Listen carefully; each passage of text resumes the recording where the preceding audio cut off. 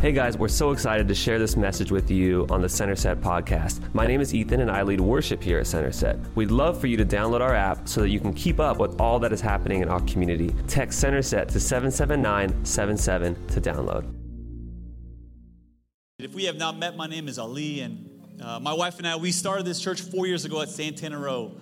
You can get Gucci and Jesus on the same day. And we have a pit stop at this church right now for a season, and just believing God has a new home for us. Amen. And we are in a collection of talks that it is our easily our most, I don't know what word or adjective I should use. It is the most downloaded, the most talked about, the most retweeted collection of talks that we do. Every year, we do a collection of talks about relationships. And this year, it's happier than ever. And those of you that are hipsters, this is a Billie Eilish song that we're using for Jesus tonight. And show of hands, if maybe between last week and today, you start a relationship because of the sermon series. Anyone? Oh, it's okay. Anyone end a relationship between last week and today? It's okay. No. Anyone restore a relationship? Here's another question. Any single people in the house? Raise your hand. Any single people in the house? Higher. Look around. Next week, you might not be single. You're welcome. But if you have your Bibles, turn with me to Philippians chapter 2. When you see it on the screen, someone say amen. A little bit louder. We're a loud church. Someone say amen. Do nothing out of selfish ambition or vain conceit. Rather, in humility, value others above yourselves, not looking to your own interest, but each of you to the interest of others. In your relationships with one another, having the same mindset as Christ Jesus, who, being the very nature of God, did not consider equality with God something to be used to his own advantage. Rather, he made himself nothing by taking the very nature of a servant. Being made in human likeness and being found in the appearance as a man, he humbled himself by becoming obedient to death, even death on a cross. I want to preach to you around this idea tonight. I love me. Coming for you today. Last week I made you laugh. Tonight I'm going to punch you in the stomach. But I'm going to pray for you though in Jesus' name. It's going to be good. Let's pray. Thank you, Lord, that you want to bring healing and hope to our relationships. God, I pray for the married people. God, I pray for the single people. God, I pray for those that they would just say it's complicated. God, I just feel led to pray for those, God, that are widowed and divorced. We all have relationships, God, where we need help. God, show us, God, how we can get better, get wiser using your word. We believe, Jesus, that you're going to speak to us tonight, that we walked in one way, but we're going to walk out another. We believe, God, that you have a plan for our relationships. You have a purpose for our relationships. And God, we're going to learn from you.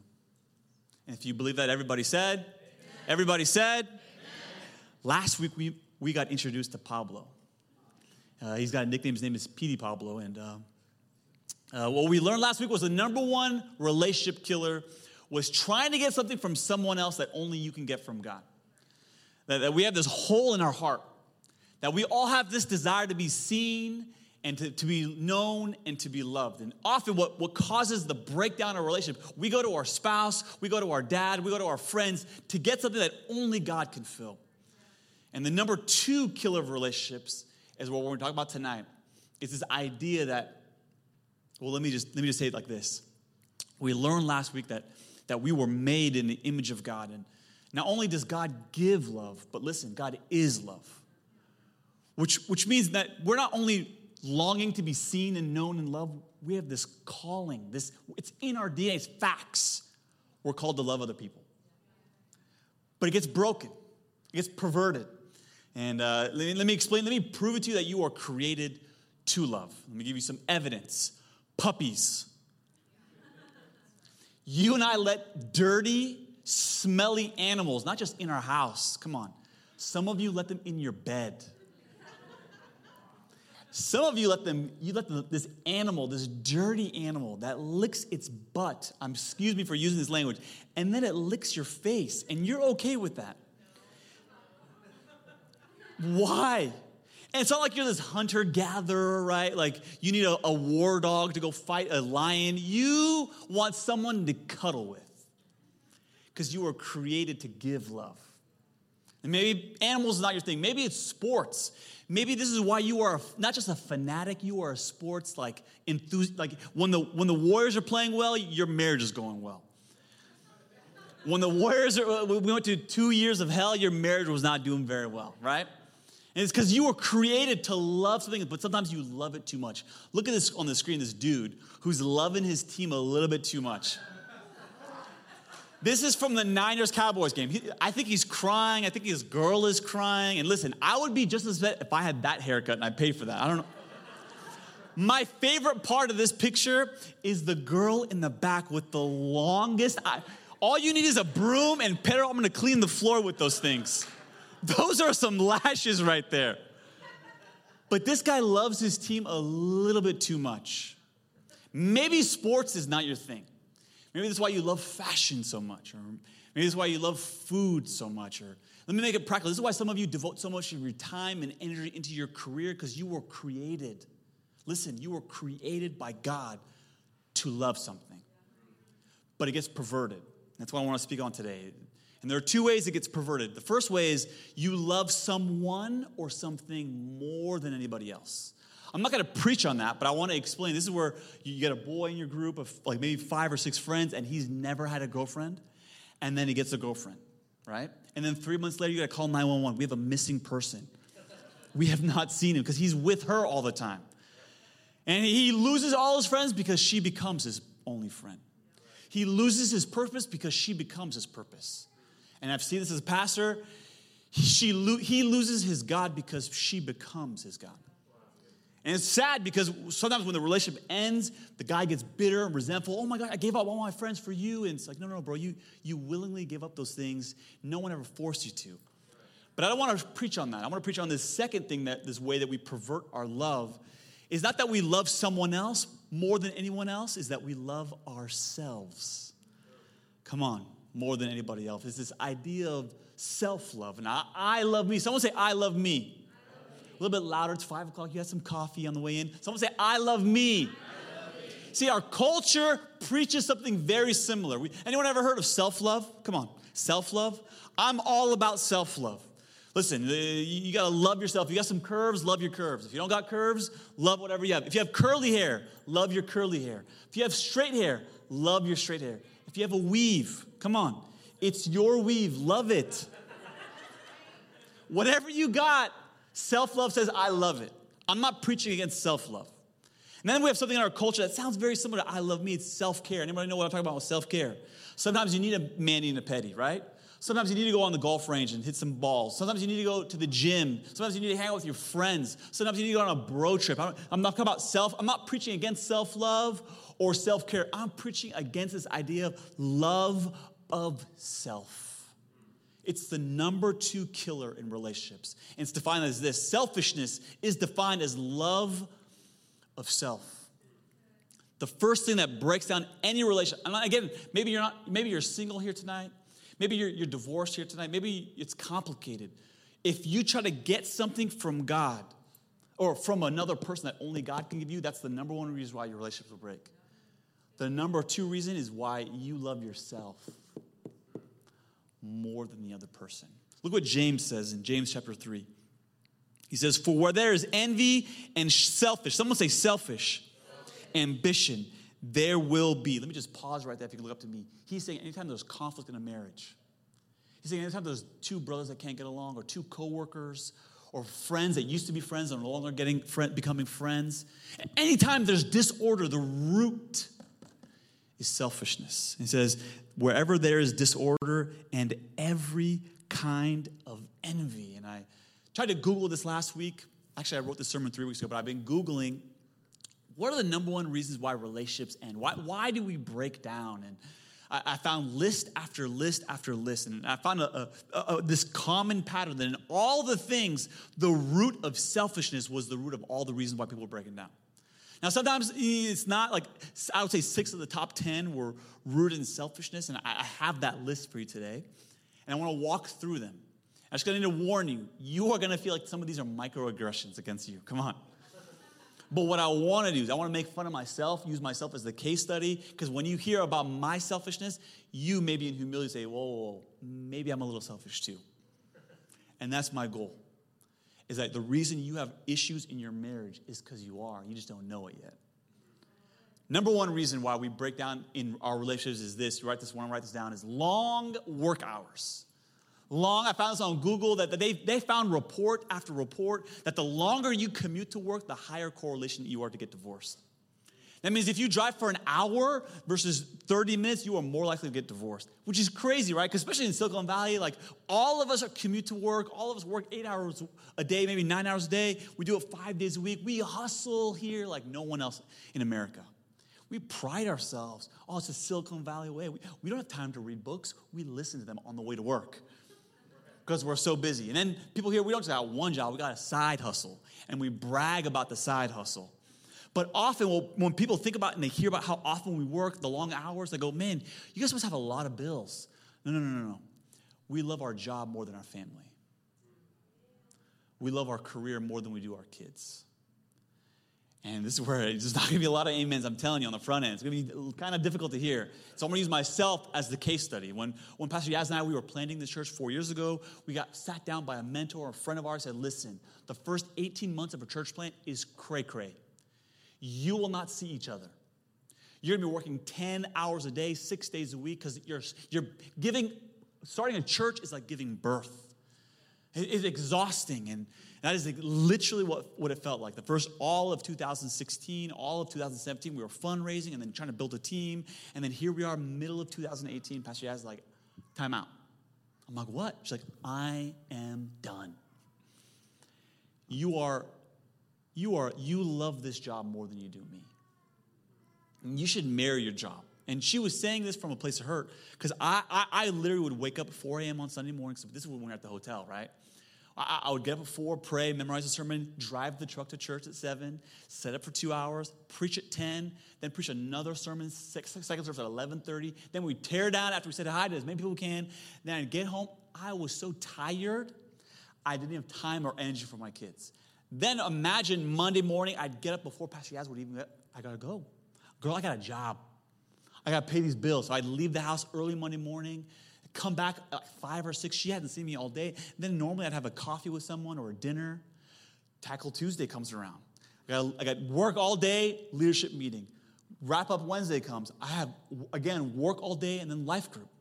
Thursday comes around. Then we squeeze in a little bit of family time for like 30 minutes because I'm tired. I'm on the phone the whole time because I'm not really there. Mentally, I'm at work. Friday comes around. Didn't have the energy to even go on a date. And she's like, I am done with this. This is cray-cray, and I want nothing. And in my mind, if I'm being honest, I was like, girl, this is my job. This is what I do. And it's rooted in selfishness. Selfishness says this. It's putting your career or cause before their care. Before their care. If the way you do work hurts your marriage, you're doing it wrong. If the way you do ministry is hurting your relationships, you're doing it wrong. Listen, my number one will always be Jesus. But this is going to be hard for some of you here. My number two is Pastor Yaz. Which means that when she wants me to stop pastoring, she can pull the ripcord. And if I'm not loving her well, that means my ministry is not going well. Selfishness was the root of my issue, and I had to change. Maybe that's your issue too. Second reason why I found on Google is character issues. Character issues. It was crazy. Some of the things that they talked about that hurt relationships, insecurities. One was like you married a complainer and you just can't be around them. One of them I thought was hilarious. Annoying. Why would you marry someone who's annoying? Either they're an amazing kisser or they're really wealthy, or maybe you just got a bad draw. They weren't annoying and now they are, and now you're stuck with them, right? But character issues, let me use myself as an example. Anybody know any Persians? These are your best looking friends. Come on, anybody know any Persians? I'm sorry, that's stupid. But in a Persian family, the mom inadvertently will love the son more than anybody else. And listen, the mom will baby the son until the age of 39. She will do his laundry. She will clean his house, do anything he wants. And so often Persian men, I'm just being honest, were babies. And then we get married. And this was an issue in our marriage. Because I would come home and take my clothes off and throw them on the chair, take a shower, leave it on the ground, take my socks off and just throw them in the corner because I didn't have a basket. And Pastor Yaz was like, what the heck is all of this? Who do you think I am? Your mom? I thought about it for a second. I'm going to sleep on the couch if I say that. So I can't, but maybe. And she's like, you got to change. And I'm being honest. My first thought was, girl, you knew who I was before you married me. Why are you trying to change me? Why can't you love me the way I am? And that's rooted. Selfishness says this, you should love me the way I am. And I'm grateful that God in heaven didn't speak to us that way. He was divine and we were human. He was above and we were beneath it. He didn't say, you should change. No, he changed. The one who made dirt became dirt. Divine became human. Why? Because he came to us. And I wrote it down like this. Maybe you should think of it this way. Do you love the other person enough to change who you are? Because when you say no, it's rooted in selfishness. It's rooted in selfishness. The third one, this one's a fun one. Fading enthusiasm. What does that mean? You know when you get in a relationship, like the butterflies? You skip between meals, like you're like just dancing, always singing love songs that you never even cared about before. You're just like always about that life now.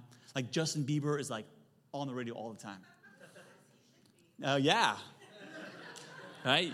You're about that. But scientists will tell you the butterflies, they'll last anywhere from 6 months to 18 months. And around 18 months, they fade. Do you know what the average relationship in Hollywood is? 18 months. Do you know why? Because when the feelings fade, the relationship fades. When the moment's gone, the relationship's gone. And when you do everything in a relationship based on feelings, I just got to let you know right now, it's selfish. Because love is not a feeling. And number two, there's another person, and they have feelings too. And when you decide when the relationship starts or ends based on your feelings, it's selfish. It says this, love is founded on your feelings. That's what selfishness says. And again, I'm using myself as an example, so you can laugh at me. Maybe you'll say me too in this example. In my marriage, Pastor Yaz and I, we have to learn each other's love language. Hers is quality time and words of affirmation. Mine is physical touch and more physical touch.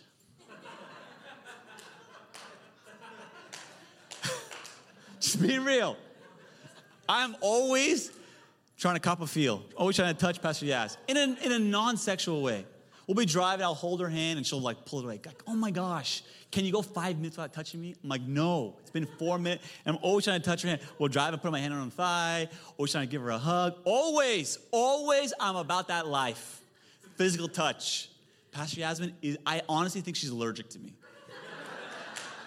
Because she does not want that at all.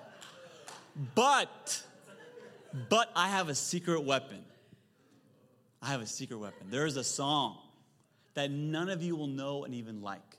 But when Pastor Yasmin hears this song, listen, she'll be like, you cute. We don't understand that love is a choice and not a feeling. You can even hear it because I do weddings, in the way people do vows. The way kids do vows today, it is like demonic. Let me just tell you right now. You get this husband and wife standing next to there, and they're on the. Anybody do traditional vows at their wedding? Anybody do their own vows? No one's married here, too. It's okay. Okay, few people. Traditional. I think you should try to do both because it makes it more intimate. But sometimes the vows that we say at marriages aren't vows. They're like weird. It's like, oh my gosh, I was at Voyager, and this boy came in, and I knew, ooh. He was wearing Air Force Ones. Oh, my God. And they were not dirty. I just knew we were going to make beautiful babies. That's when I knew that we would be here. I'm like, what the heck is that? That's not a vow. That's just a declaration of what you felt on the moment you saw the dude. Let me tell you what biblical vows are. Honey, I promise not to divorce you. When we're at the drive-thru at Chick-fil-A and I ask you, do you want anything? And you lie like Satan saying, no, I'm full.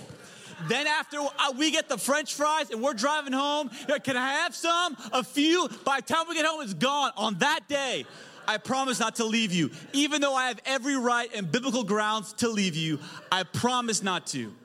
That's a vow. That's not based on a feeling. Amen? Fourth reason why we end relationships, addiction or infidelity. This one's hard because I can't really relate because I was addicted to porn, I was addicted to alcohol, and I did have a substance abuse problem. But, and I would encourage every single person in this room, get healed before you get in a relationship. Don't bring your luggage. Don't bring your baggage because it's just going to weigh down the relationship. I got healed of those things, but I need an example. So again, I'm going to shame myself. Maybe I wasn't addicted to like those things. And thank God I've never cheated on Pastor Yaz. But I was addicted to a video game. The first year, maybe 2 of our marriage. Anybody know the game Clash of Clans? Okay, all the guys, all the women are like, what is that? So I would play this game all the time. Like driving, on a date, like at church sometimes. And Pastor Yaz was like, dude, you are addicted. I'm like, no, I'm not hurting anyone. Leave me alone. Go get off my back, girl. Come on. And selfishness says this. Selfishness says, my pleasure comes before other people's pain. See, this is how I know you don't have an addiction problem when you aren't actively seeking healing. When you have an addiction and you aren't seeking help, your problem is not your addiction, your problem is selfishness. Because your pleasure is greater than the pain that you cause. Number 5, finances. Let me just go straight to the selfishness. Selfishness says this, is my money. It's your debt, and it's my money. I didn't go to college, you did. I didn't buy the Mercedes, you did. It's my money and your debt. And the only way you solve this, listen, is you change from yours and mine to us and ours. In a marriage, 2 become 1. So you shouldn't have 2 bank accounts. You should have 1. And no one said amen. That's okay. Someone hurt you, I pray for you. But you need 1 account. Because the moment you get married, it's our debt. And it's our money. And selfishness wants to separate. Let's break down the relationship. Number 5, the 6th one. This is the last one. Communication. And often when we think communication, we talk about the way we speak, what we say, how we say it. I'm not even talking about that. See, communication is 2 ways. It's not just what you say. It's what you listen to.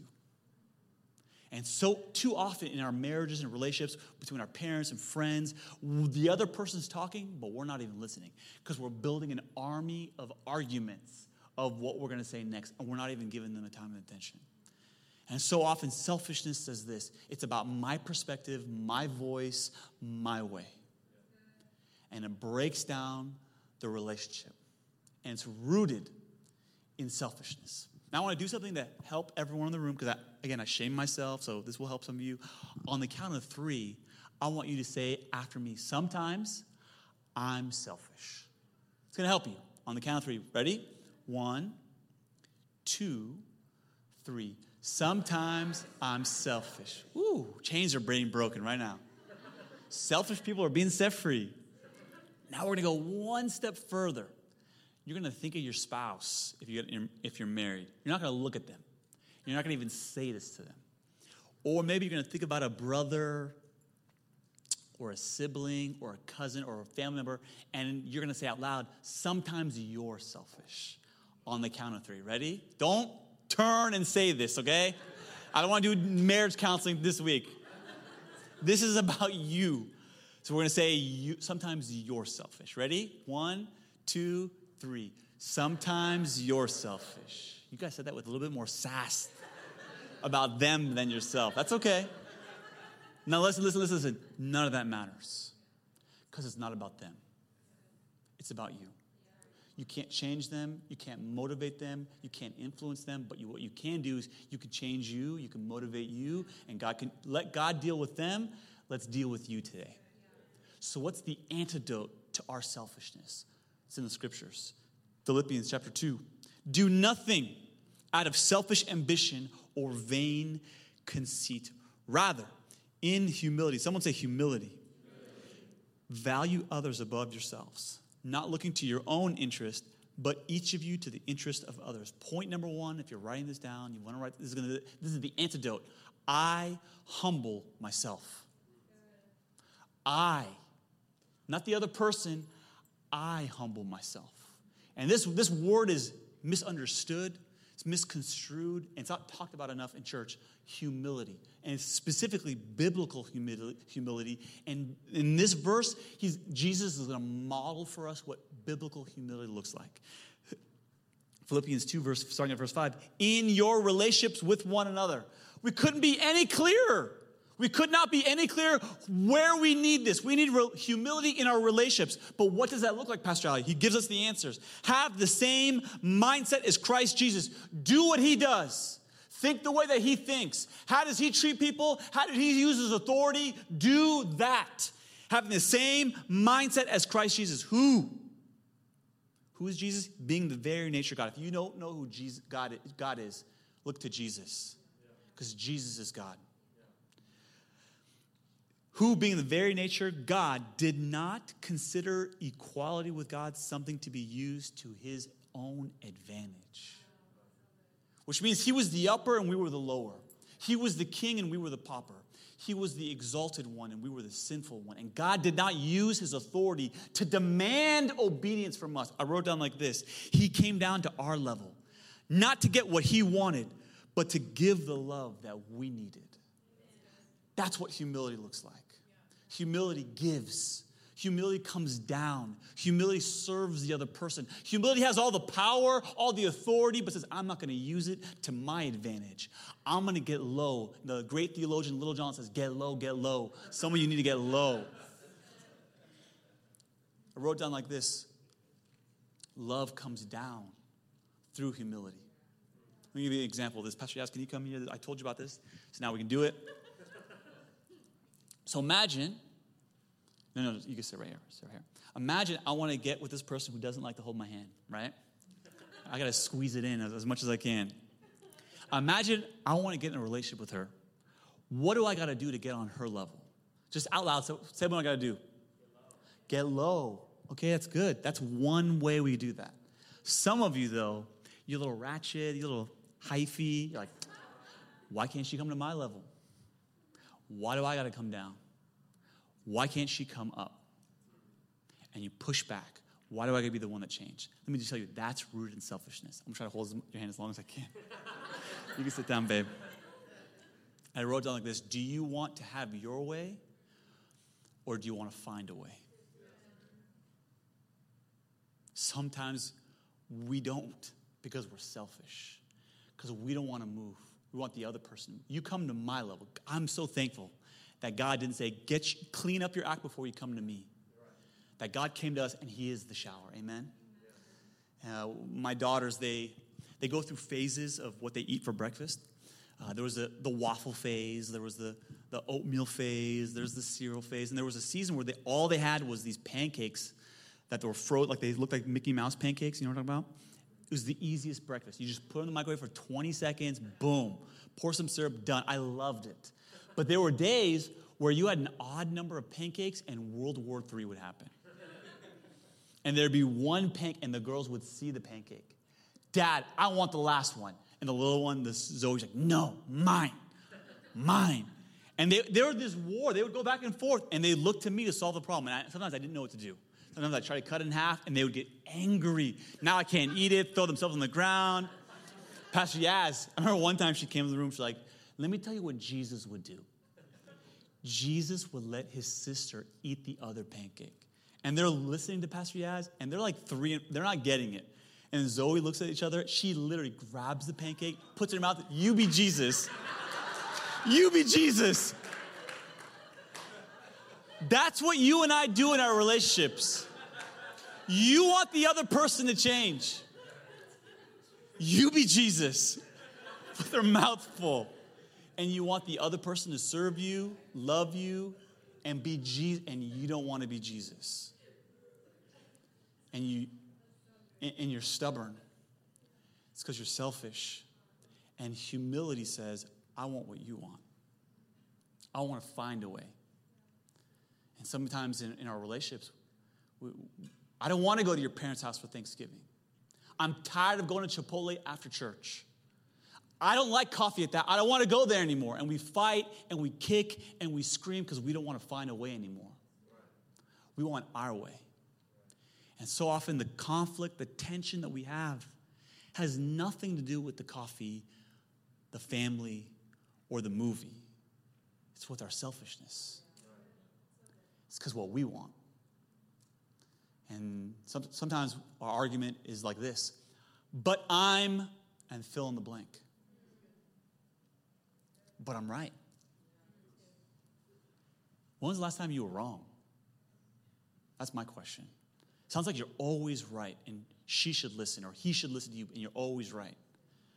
But Pastor Ali, but I'm the man. And you want to use verses like a weapon towards obedience. I'm so thankful that the Bible says in Romans chapter 2 that it was his goodness and kindness that led me to repentance. It was not his title, but I'm God.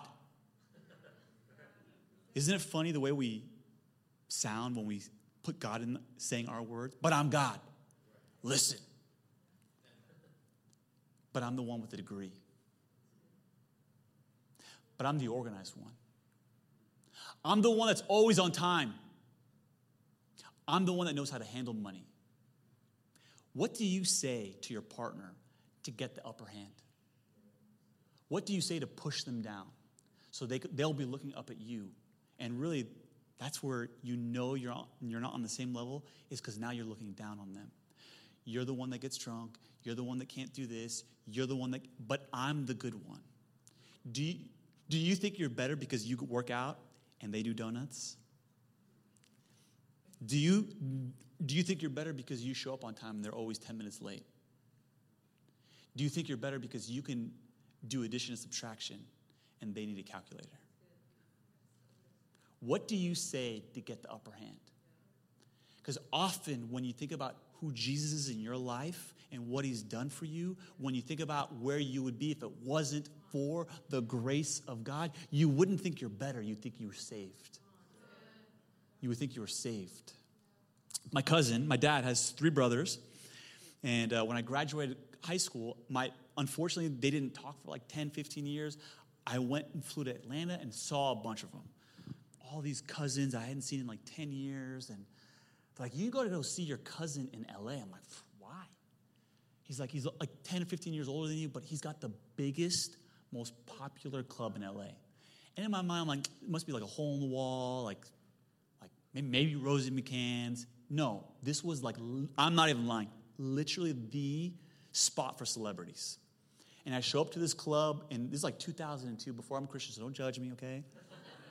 It's a place where you belong before you believe. Come on. And the club was called The Mist.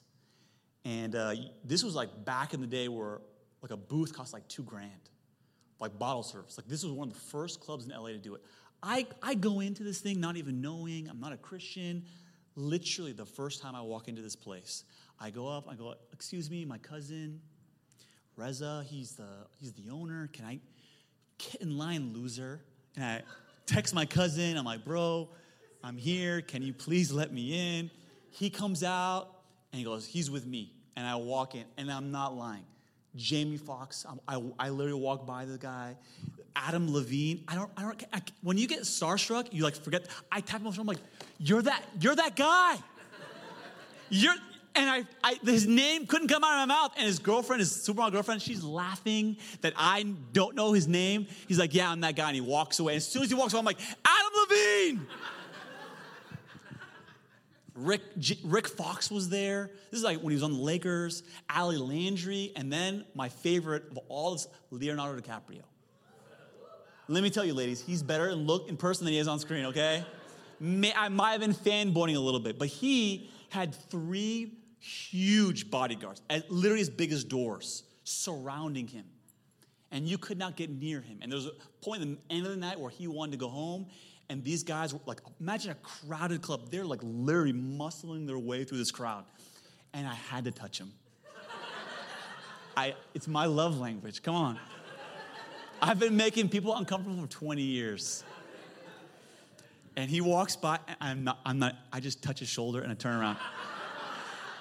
And he turns around and wanted to know who touched him. I made Leo turn around. Come on. It's my claim to fame. I go home on a high. I tell all my friends, you will not believe what happened. And I bring like 4 of them. Like 3 months later, I'm like, we go show up to the club. And I'm like, remember me from 3 months ago? I'm his cousin. Reza wasn't there that night. I had to text for like an hour to get in. And it made me realize I didn't get in because of who I was. I got in because of who I knew. And sometimes when you're selfish, you think you're in church because of who you are. You're here because of who you know. Because he came for you. Not when you were good. Not when your life was together. When you were up in the club with a lampshade on your head, dancing. He loved that version of you. He loved the version that was an alcoholic. He loved the version that had anger problems. He loved the version that would steal and lie from your employer and no one knows but God. And he loves that version. And you have forgotten who you would be if it wasn't for the grace of God. And sometimes, I'm telling you, the reason we have issues in our relationships is because we put ourselves up and we don't come low. And you need to remember what God did to get you in this room. You're not better than your spouse because you read your Bible and they don't. You're not better than your spouse because you come to church and they don't. You're better because Jesus loved you and they need them too. Amen? This is why I tell all the single people, don't marry someone because they look hot. Because listen, hell is hot too. This is true. Because the feelings will fade. And that's where so many people get stuck in their relationship. They don't have the butterflies anymore. They go, what do I do, Pastor Ali, to get that? Remember that song from Top Gun, that loving feeling? Oh, that I've lost that love. What do you do when you've lost that loving feeling? The solution number 1 was to get low, humility.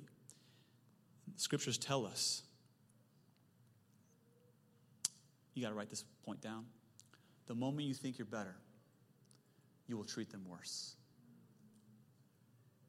The moment you think you're better, you will treat them worse. But then the solution, Pastor Ali, what is the solution that I see them on my level? That I get that loving feeling back? It's Philippians 2, verse 2 and 3 and verse 6 and 7. It says, do nothing out of selfish ambition or vain conceit. Rather, in humility, value others above yourselves, taking the very nature of a servant. Someone say servant. Serving does something to your heart. Serving changes you. It's not about the other person. Serving, I wrote down like this, humility adds value through serving. This is Pablo. He loves Taco Bell. And he's going to be our example today. And I want to explain to you, he's an iPhone user, he's not an Android user. In our first year of our marriage, Pastor Yaz, we were like total foodies. We'd go to San Francisco, we'd go to Monterey, anywhere we'd go to places for the food. Literally, we went to New York, and I said, what are the spots you want to see? The list was 7 spots, and we were only there for 7 days. I'm like, okay, where do you want to eat? The list was 30 places. This girl wanted to eat, and it was good. That's just our relationship. I remember when she was pregnant, she would get these cravings for pizza from this one spot. And I would sit in the car for an hour and a half because she had to have cheese pizza from this spot. So imagine, I would work a 10-hour day because I'm from Silicon Valley, then sit in traffic for an hour and a half to get this girl 2 slices of cheese pizza. Now, I'm just being honest. She's like, I'm hungry. I'm like, DoorDash girl, leave me alone. What changes? Why do we go from that to this? Why do we go from I'll do anything for you till we stop doing even the small? You're hungry. Can you get yourself in the fridge? You have 2 legs. You can go get it yourself. What shifts? And again, I'm going to use myself as an example. Something in our marriage happened. Maybe it was COVID. Maybe it was the kids being home. Maybe it was the pressure of having to be online in front of a camera and your faith being on. And you have to be full of faith, full of joy, full of hope every single week. And even though you're going through hell like everybody else, you can't. That pressure built up. I don't know what it was around year 7 or year 8 in our marriage. There was just conflict between Pastor Yaz and I. Again, I'm telling you this because I'm hoping that you find the humility to say, where do I need to change? And we would literally fight every day. And it got to the point where I remember Pastor Yaz, she came to me, she's like, I think it's best I move out and live with my parents. And I said, I'll help you pack. And I knew the moment I said I didn't mean it, but her face was like crushed because she wanted me to fight. But I was so hurt and offended, I didn't want to fight. Move out, I'll help you pack. And I remember hearing her in another room explain. Again, we didn't file for divorce. She never moved out. But I use that example because that was the closest we ever got to calling it quits. And it was scary for me because I heard her in another room explaining to our girls why they had to get ready to go sleep with grandma. And I got a vision of what life would look like without Pastor Yaz. And I want to use this example, and this is not real money, by the way. This is fake real money. But when you are in a relationship and you get your way, you go to the place that you want to, you watch the movie that you want, and you get your way. It's like taking money from an account. It's my money. But when I serve in humility, it's like putting money into the account. Now, most of you have retirement accounts. You don't become a millionaire by putting in $100 and then setting it and forgetting it. The way you become a millionaire with your retirement is consistent, reoccurring giving. Why is it that we know how to build wealth, but we don't know how to build love? So often when I hear, I just don't love him anymore. I don't have that feeling anymore. What that means is the other person has been taking and taking and taking, and there's nothing left to take, and you're empty. And the reason you don't feel love because you're empty. So what do you do when the other person's account is empty?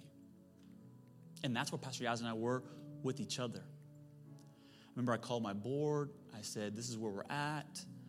What do you recommend? And they said, do you love your wife? I said, I know it's a choice, but I just don't feel it. I remember I have two pastors on my board. He's the executive pastor at Westgate. His name is Dan Perkins. He's like, you just got to serve your wife. I said, what about me? I got needs too. He said, just serve her. Just take stuff off her plate. Just keep adding to the account. And sometime in COVID, I'd get up normally at 6 to work out, and instead I would get up to do the laundry. And I didn't do this for a day, by the way. I did this for 9. I'm still going. I'd get up, do all the dishes, make the kids breakfast, make them lunch, change them. So before even Pastor Yaz woke up, everything was taken care of. There were times I would go grocery shopping. I got it, girl. I'll take care of it. And again, I'm not saying this like, ooh, super dad. I'm not saying that. I'm saying this because I needed to add value to the marriage.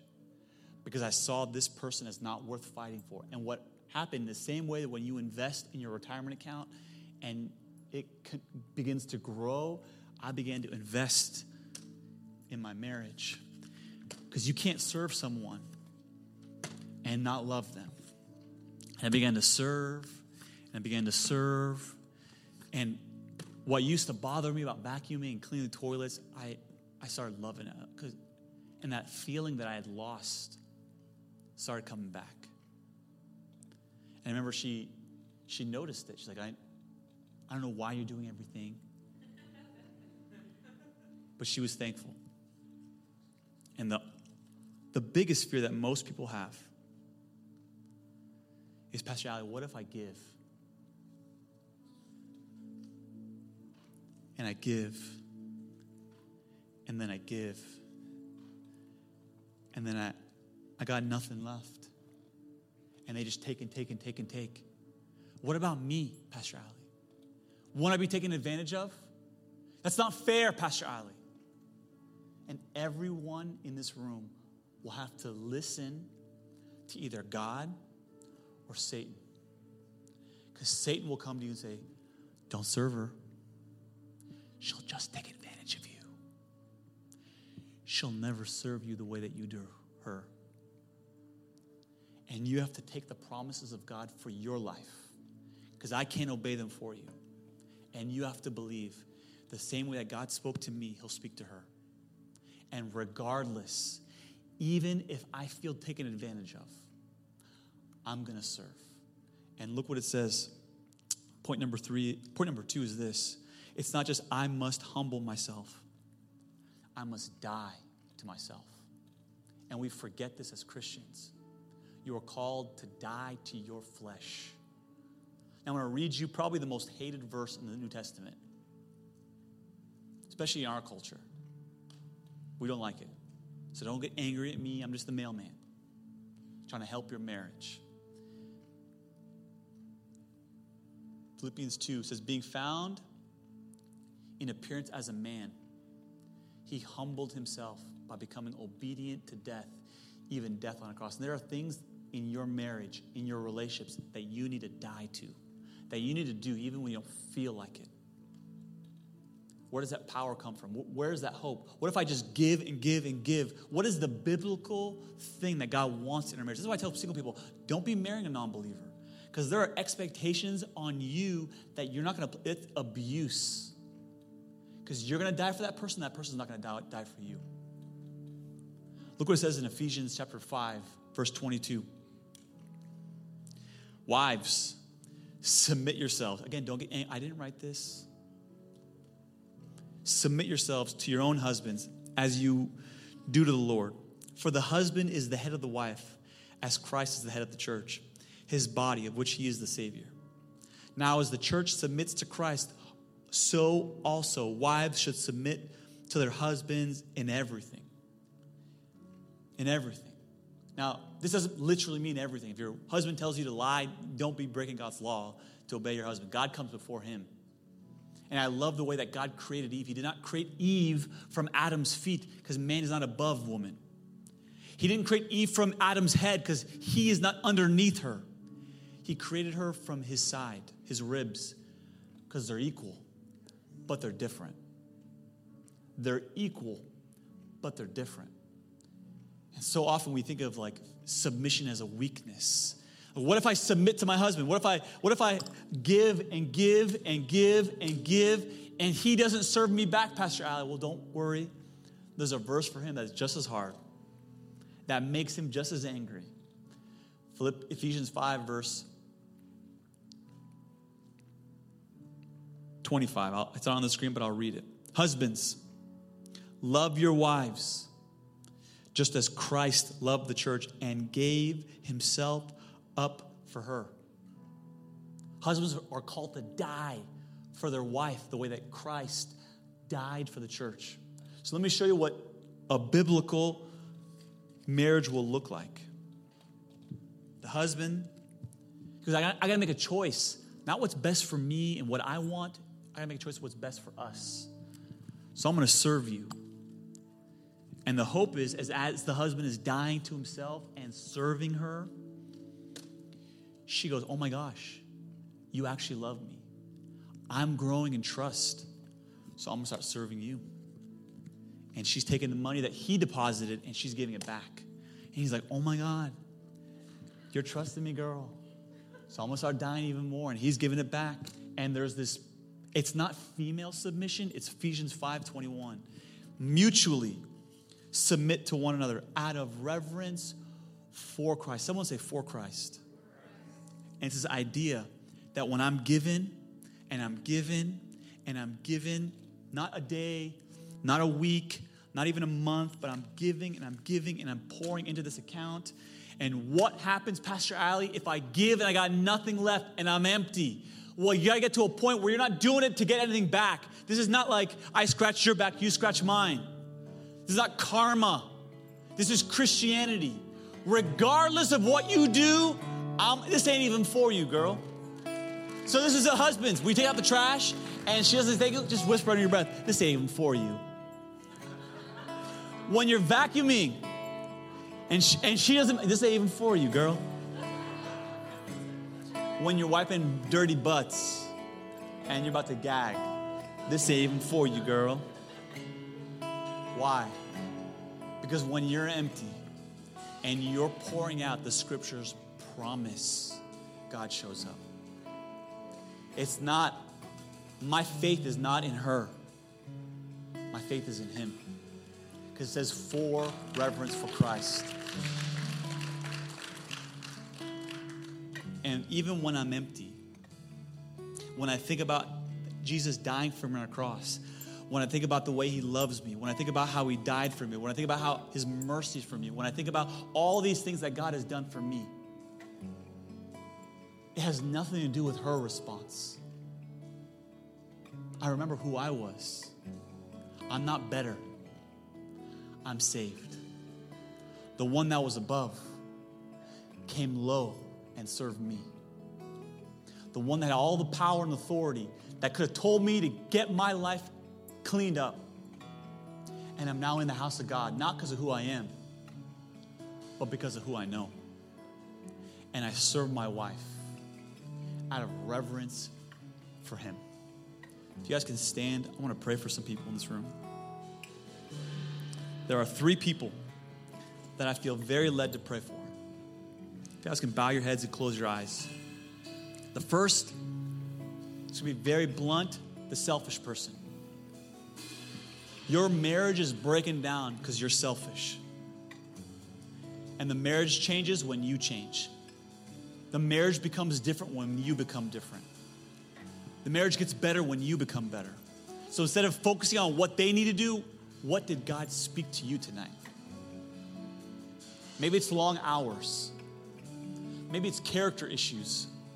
Maybe it's fading enthusiasm. Maybe it's the way you handle finances. Maybe it's an addiction. Maybe it's communication.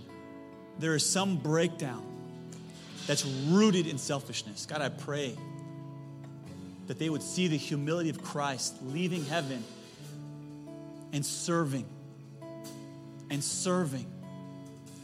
a people that didn't deserve to be served. And I pray, God, that would give them the encouragement, the faith, and the hope to say, God, I'm sometimes selfish too. God, help me come out of this.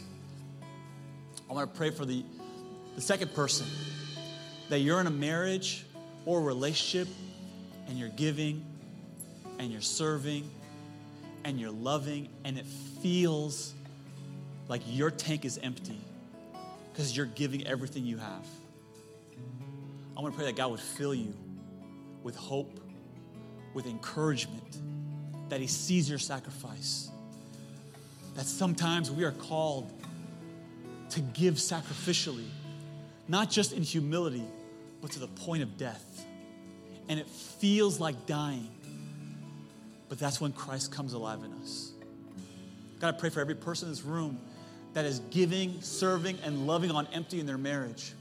They give and they don't get anything in return. They serve and they don't get served back. They love and they're not loved back. And they're empty, God. God, would you fill their tank? Holy Spirit, you raised Christ from the dead. Would you resurrect their dead feelings, their dead hope, their dead depression, their things that they don't have control over anymore, God. There's hopelessness, God, in this room that I want to speak against. There is always hope in Christ. If he can raise his dead son, he can raise your dead marriage. If he can separate the waters, he can bring your husband back. I pray for those, God, that have lost hope, that are serving on empty. Would you fill them? And there's a third person in this room that I feel so led to pray for. That you didn't know that God left heaven to become a man so that he could die for you on a cross. That Christianity is less about a religion of things you do, and it's more about someone you know. And his name is Jesus, and he wants a relationship. And he loves you enough to leave heaven to die for you. And he wants to walk with you. He wants to talk to you. And Christianity is less about doing things and more about believing. The work of a Christian is to believe in Jesus, that he died on a cross for your sin. And if that's you tonight and you want to repent of your sin, if you want to turn from your ways and come to Jesus, I want you to just raise your hand on the count of 3, because I want to pray with you. With every eye closed and every head bowed. If that's you tonight and you want to start a relationship with the living God. 1, you're not saying yes to me, you're saying yes to him. 2, every eye closed, every head bowed. 3, just put your hand up. Just put your hand up. Just put your hand up. Amen, amen. I see your hand. I see your hands. You put them down. Just pray this prayer. Thank you, Jesus. Just pray this prayer in your heart. Thank you, Jesus, that you love me, that you see everything I've ever done, and you still love me. Thank you that you left heaven to come and die for me. I repent of my sin. I confess it to you, God. I turn and I come home to you. I receive your free gift of salvation. I believe. Thank you, God, for loving me, dying for me, and giving me a second chance. Can we shout and clap for the hands that went up? Thanks so much for listening. We hope this message impacted you and inspires you to draw closer to Jesus. Subscribe to this podcast and give us a follow on Instagram at Centerset Church to keep up with all that God is doing in our community. Also, we'd love to be in prayer with you. If you have any prayer requests, please send them to info@centerset.church.